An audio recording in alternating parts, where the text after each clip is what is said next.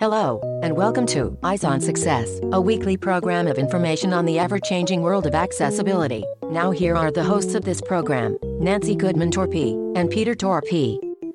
Hello, I'm Nancy. And I'm Pete.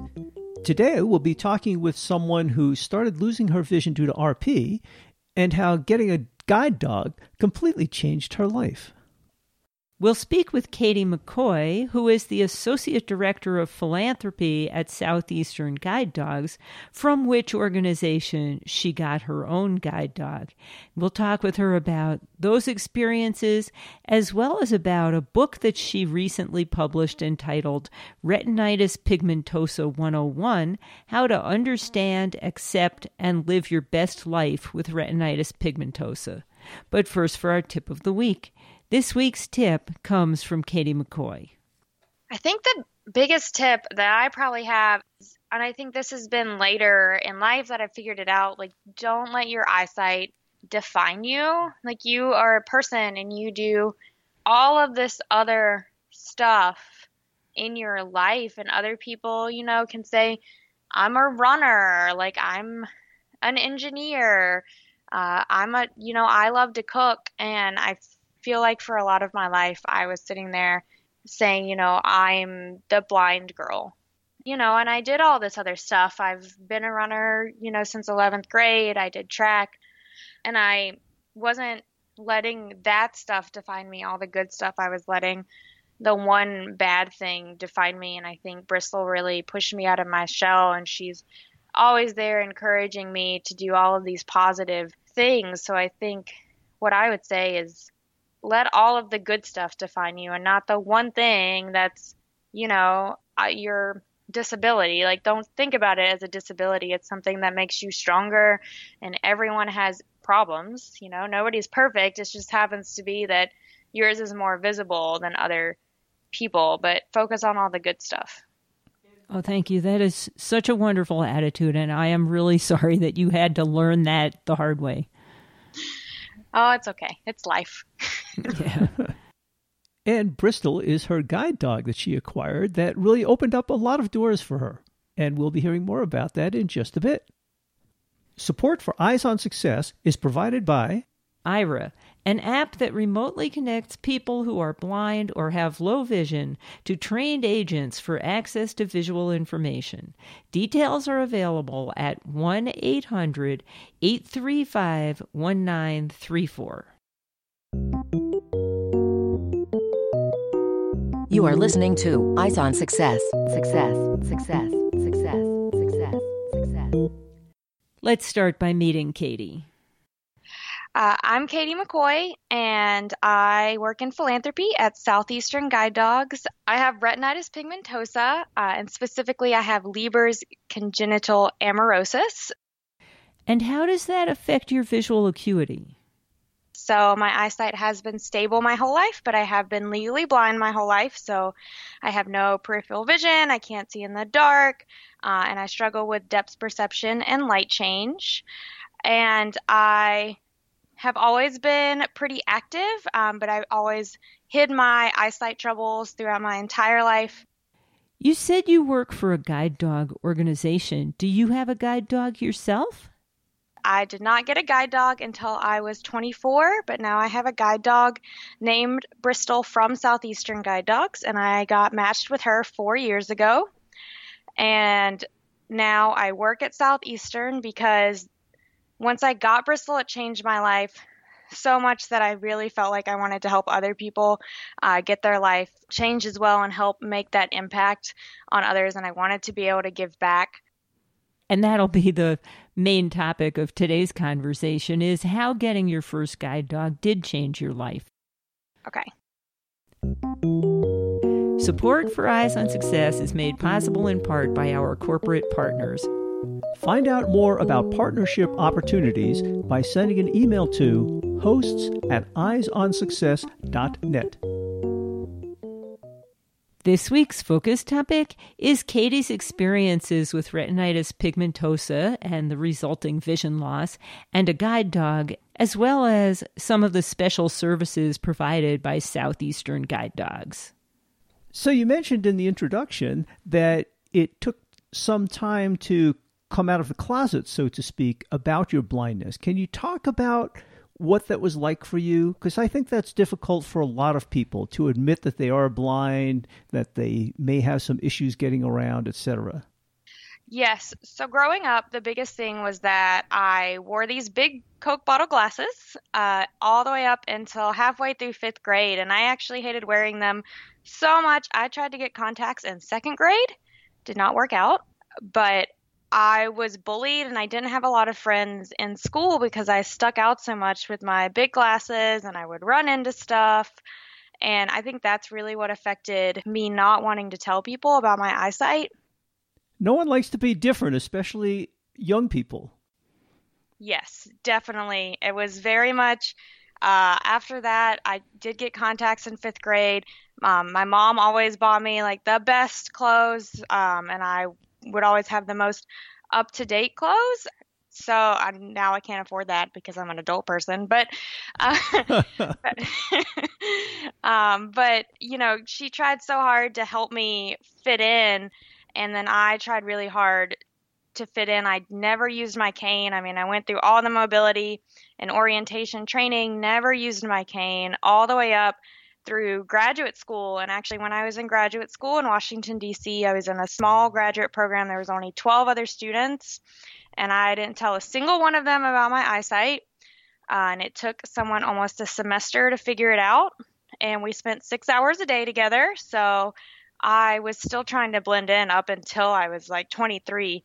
And it was actually while I was in grad school that I realized that this blending in thing wasn't working. I was just stressed all the time and unhappy, and I was lonely.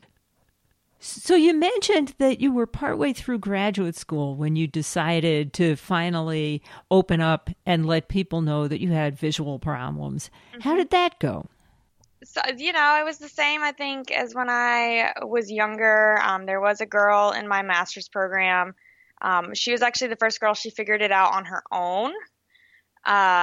And we had been making a friendship before then. And when she figured it out, she ended up being incredibly mean to me, to the point that other people would like get involved and say, you know, like, what are you doing? You need to back off. So I wouldn't say it necessarily went super well. Some people, you know, were great about it. I think the thing was, even though they figured it out, I still didn't talk about it a lot. And I still was trying to act normal, and I was trying to get around, and I would try to go out with them, you know, at night. And it would just be so stressful because I couldn't see anything.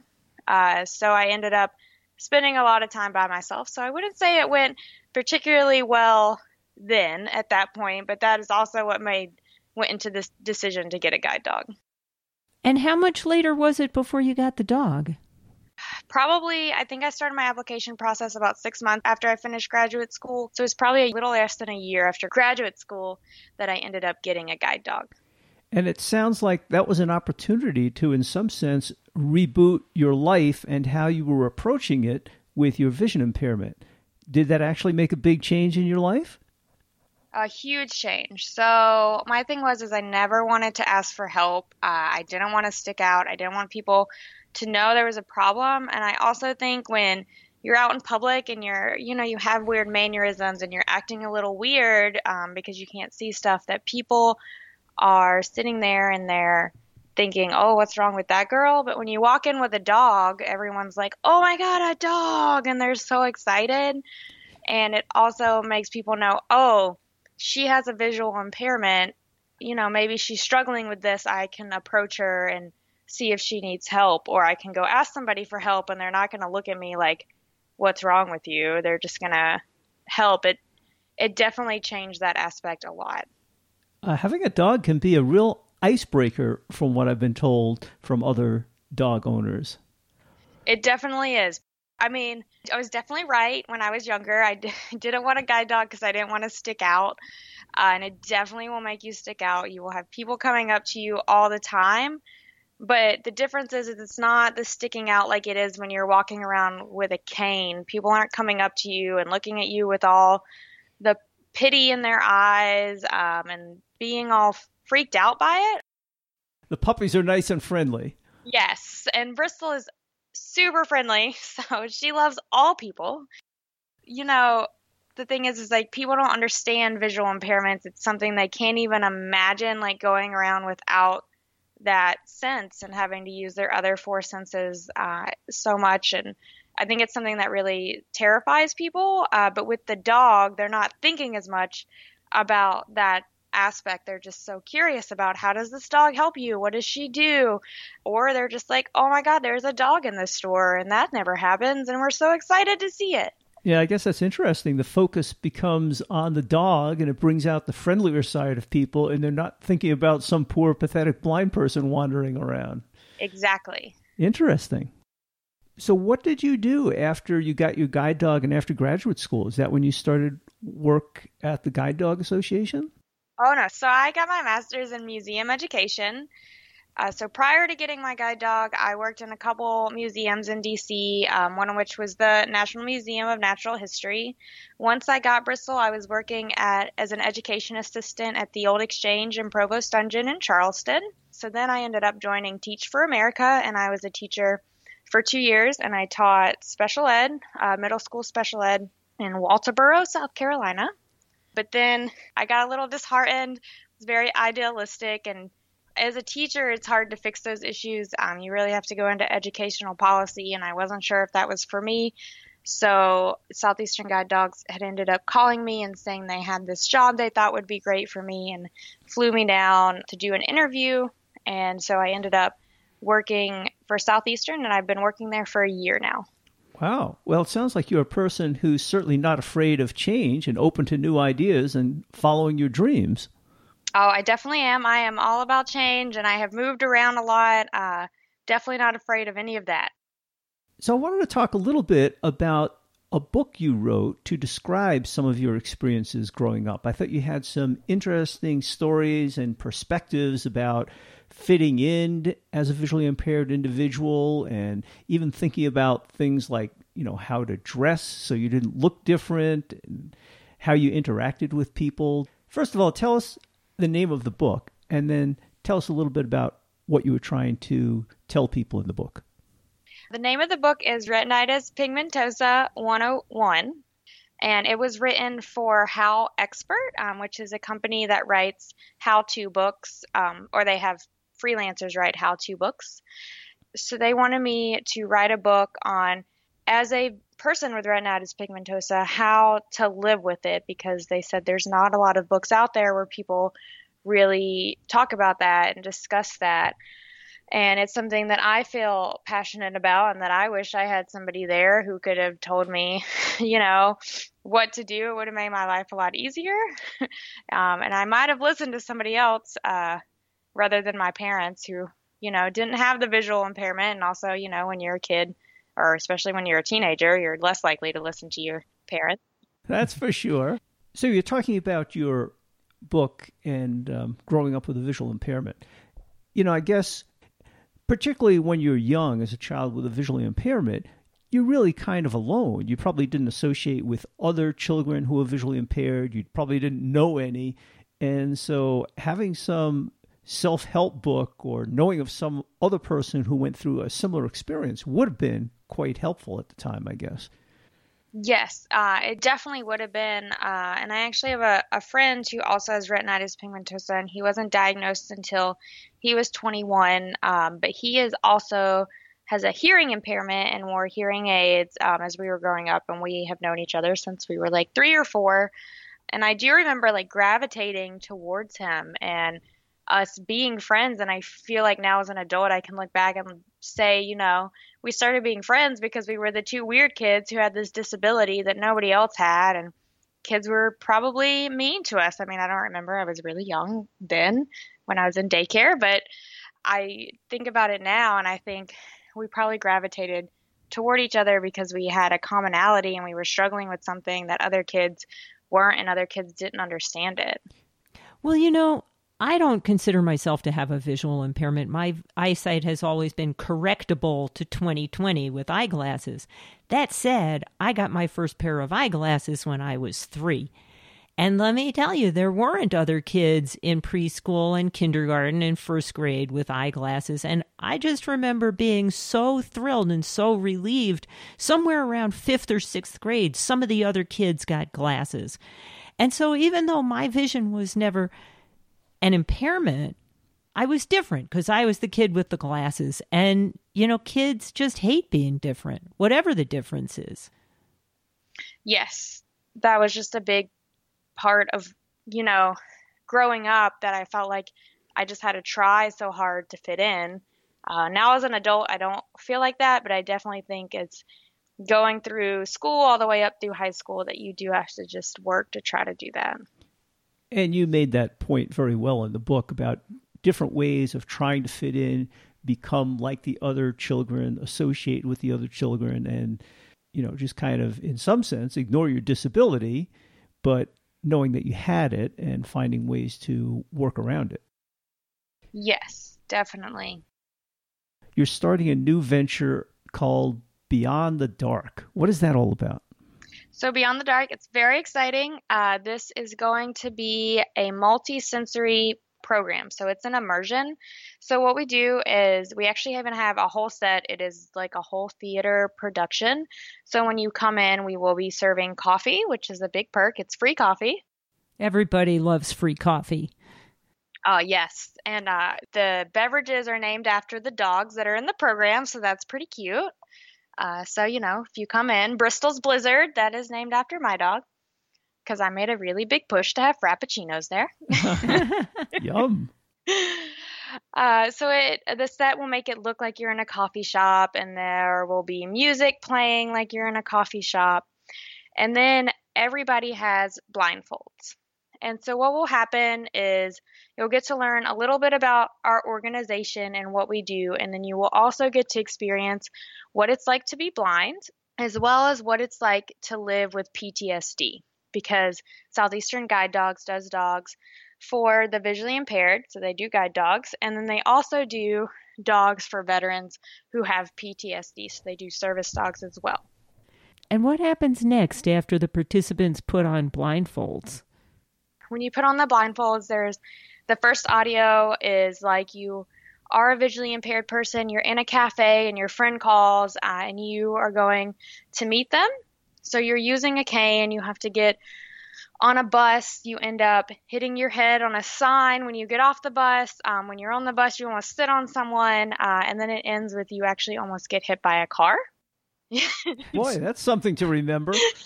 Yes, it's pretty, and it's the whole program's in surround sound, so it's actually interesting to watch the people, like when it's actually me in the recording, but when I hit my head on the sign, everyone actually flinches, which is like pretty funny to watch because they didn't actually hit their head on anything. Oh, this is great. You kind of made a virtual reality for people without vision. Yes. Great. And then what we do is we have a demonstration where we show what a guide dog could have done to, prevent all of that from happening. And then you'll get to hear from me, who's the graduate, and I will tell you about my story and what my life was like before I had Bristol, and then what my life was like after Bristol and what all she's done for me.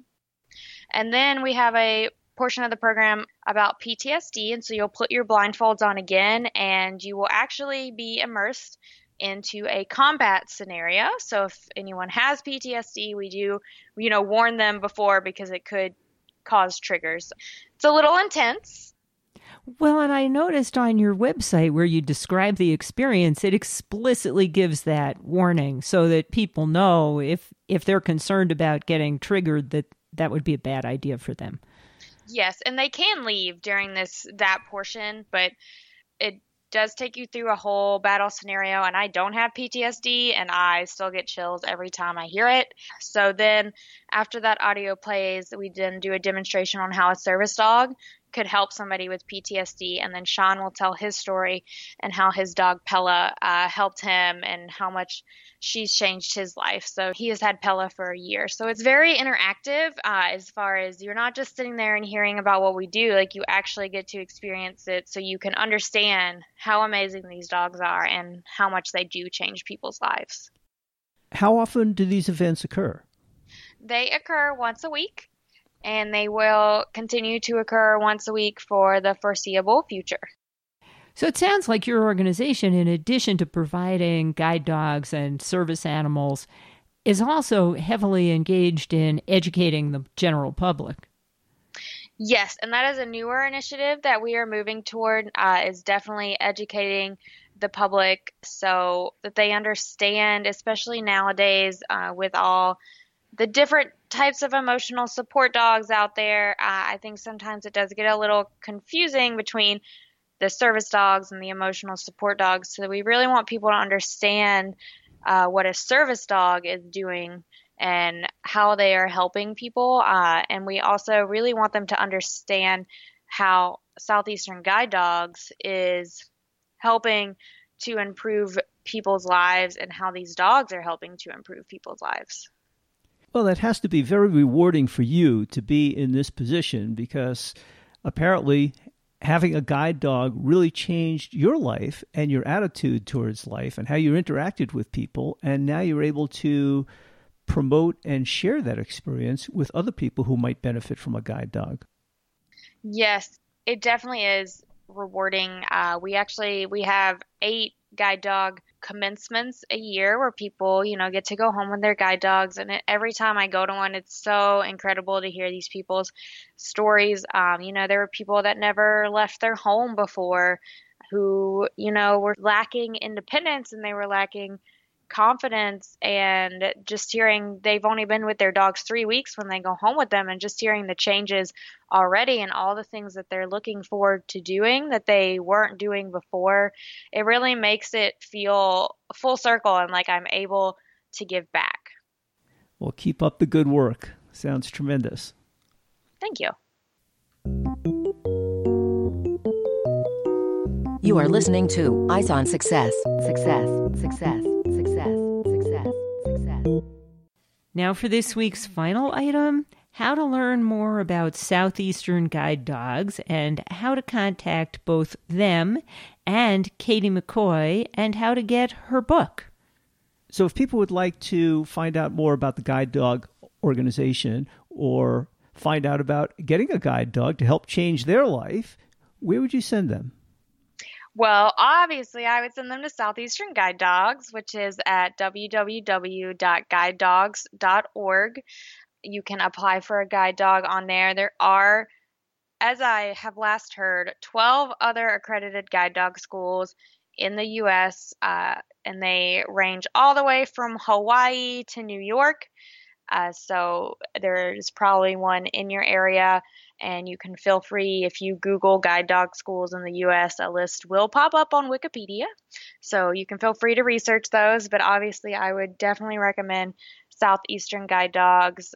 We are rolling out a lot of cool new things, and just so you're aware, our dogs are free. So you are not paying for them. The only thing you have to pay for is getting to campus. And that list of guide dog schools on Wikipedia that Katie referred to actually contains a list of guide dog schools on every continent. So no matter where you are in the world, you can use that list to help you find a guide dog school near you. And if you're on the fence about a guide dog, it sounds like that Beyond the Dark program that you run every week could be useful to people. Yes, and also if you are from ages 14 to 17 and you are thinking about a guide dog or want to learn more about a guide dog, we do actually also have kids camps 4 times a year where kids can come stay on campus, and you will actually get to use a guide dog, see what it can do for you. Your parents come to campus as well, and so they can learn what a guide dog can do. They also get to learn all the super fun stuff about like financial responsibility and things. But I really wish they had a program like that when I was that age, because I think I would have probably got a guide dog at a younger age had I known all the amazing things they could do. It's a great way of testing it out before making a big commitment. Yes, and we do actually start offering guide dogs at the age of 15. So we are one of the only schools that does guide dogs for teenagers. Do you have a phone number or email address if people want to ask specific questions? Yes, so you can reach us at 941-729-5655. 5665. We also have a toll-free number, which is 800-944-3647. And if you are one of the people who would prefer not to talk on the phone, there is also a form you can fill out that will email us, and that goes directly to our front desk, and they will email you back. And do you have a social media presence? We do. We have a Facebook, Twitter, and Instagram. And if somebody wanted to find your book, where would they find that? So you can find that on Amazon. If you just search Retinitis Pigmentosa 101, it is the first book that will pop up. And if people had questions for you, would you like to share your contact information with our listeners? Yes. So if you want to contact me, you can reach me at 941-803-7559, or you can email me at catherine.mccoy@guidedogs.org. And as usual, you'll find all of that information in the show notes associated with this episode at www.eyesonsuccess.net. And I want to encourage people to use our search tool to search for other episodes where we've talked about various aspects of guide dogs. You can enter the word dog or dogs into the search field and find all those shows. You'll get links to them along with summaries and links to the show notes. And we've talked about everything from raising the puppies to training the dogs to getting your first dog to running a marathon with a couple of guide dogs. So there's lots of opportunities to learn more about the experience of having a guide dog. So check it out. And remember, you can also use that search field to search for other items of interest. That's it for show number 1939.